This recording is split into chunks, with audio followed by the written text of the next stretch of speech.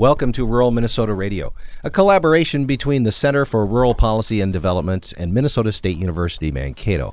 I'm Jim Gullickson. Joining me here in studio is Marnie Werner. Good morning. Good morning, Marnie. And also in studio is Kevin Paap. He's the president of the Minnesota Farm Bureau. Good morning. So last week we talked about the Farm Bill, which has been signed into law, and I wanted to follow that up with more about the Farm Bill. What's really remarkable is that they actually got it done in the year they meant to get it done.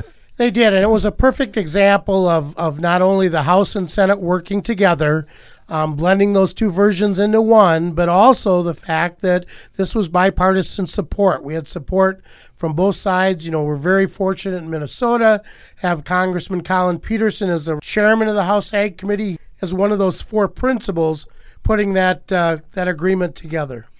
Are there any, in your work, I know you were just in Washington, D.C., but are there any statewide things that you get involved with? There's lots of things going on in the state. Certainly with a new governor, new administration means we'll have new commissioners.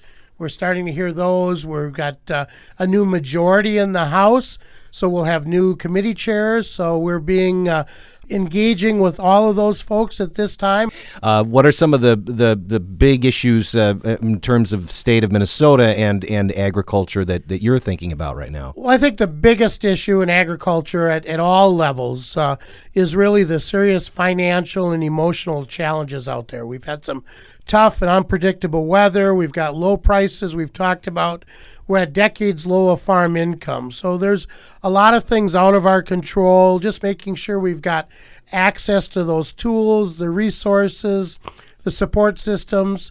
I think the first thing we'll look at as a state in the legislature is tax conformity. We had federal changes.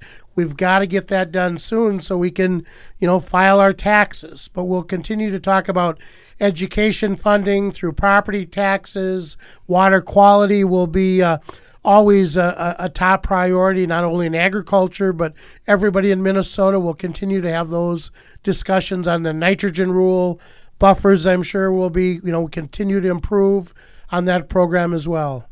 There are a lot of things going on, and that's why it's so important to be engaged, whether it's in a farm organization or other organizations. The rules are really made by those who show up. And, if you're not at the table, you'll be on the menu, and we want to make sure that you're there, you're engaged with elected officials as well as administration. And we think about, farming is just production, but, we see that right here in Mankato area, southern Minnesota area.